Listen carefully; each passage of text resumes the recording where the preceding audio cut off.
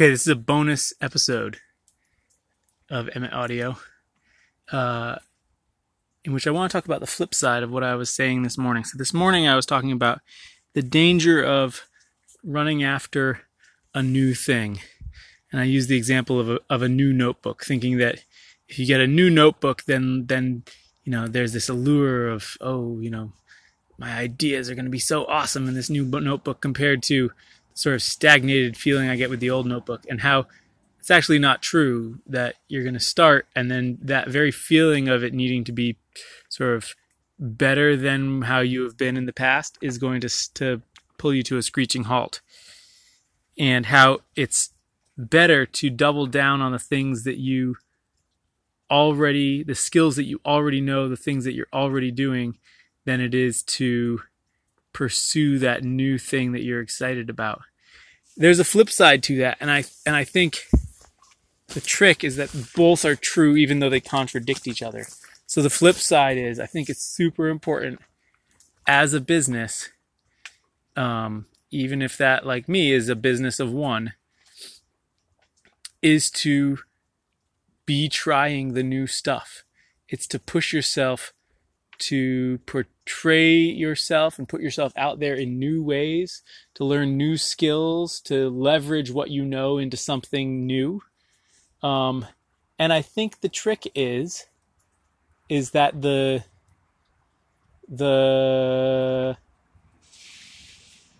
it has to be built on a deep understanding of some skill, right? So for me, the deep understanding that I've built over the last couple of years is how to carve spoons. And on top of that, I have been learning the skill of how to do a podcast, how to do a blog, how to handle technology, how to handle social media. All this stuff is laid on top of the core skill of how to carve spoons. And I think both of those things are true at the same time, which is the tricky thing. It is true that you can run the risk of flitting from one thing to the next and not actually burrowing deep enough into it to figure it out, right? That in this scenario, that is the person who starts a podcast and does 3 episodes or 5 episodes or 10 episodes and then doesn't do any more. This is episode 126 for me. I learned so much doing this podcast. And if it had been a shorter term thing, I would not have learned what I've learned. Somebody who flits from thing to thing would have a blog post, have a blog that has, 10 blog posts, maybe.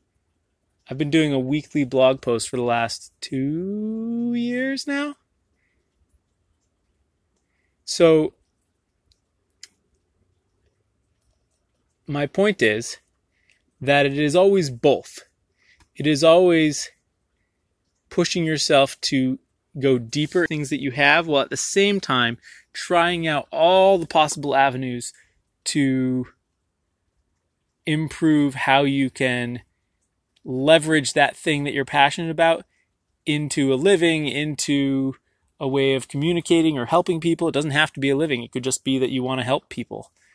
Into a way of building a community for yourself. It doesn't even have to be about helping people. It could just be about creating a life that you enjoy. But my point is that it is those two things that seem polar opposites held in your hand at the same time. The need to push deep enough into the things you're doing that you actually accrue the benefit from them, and the need to try enough things that you can find the things that are going to work out. Because which things work out is basically random. It's not basically random, but you don't know from the outset what's going to click, what's going to work, what thing is going to become the important thing looking back in 5 years. You don't know. So you have to try lots of stuff. And if you don't try lots of stuff, and lots of strategies, then you won't know. You'll never know what might have been. The other thing that I think is important is, in order for that to work, to try stuff and to stick with something for long enough, you have to keep the bar low of what you expect from yourself. You have to keep it low, and you have to slowly build over time. You want an upward trajectory of your work, not to come out of the gate so strong that you then struggle to maintain that pace. Okay, I hope you enjoyed this bonus episode.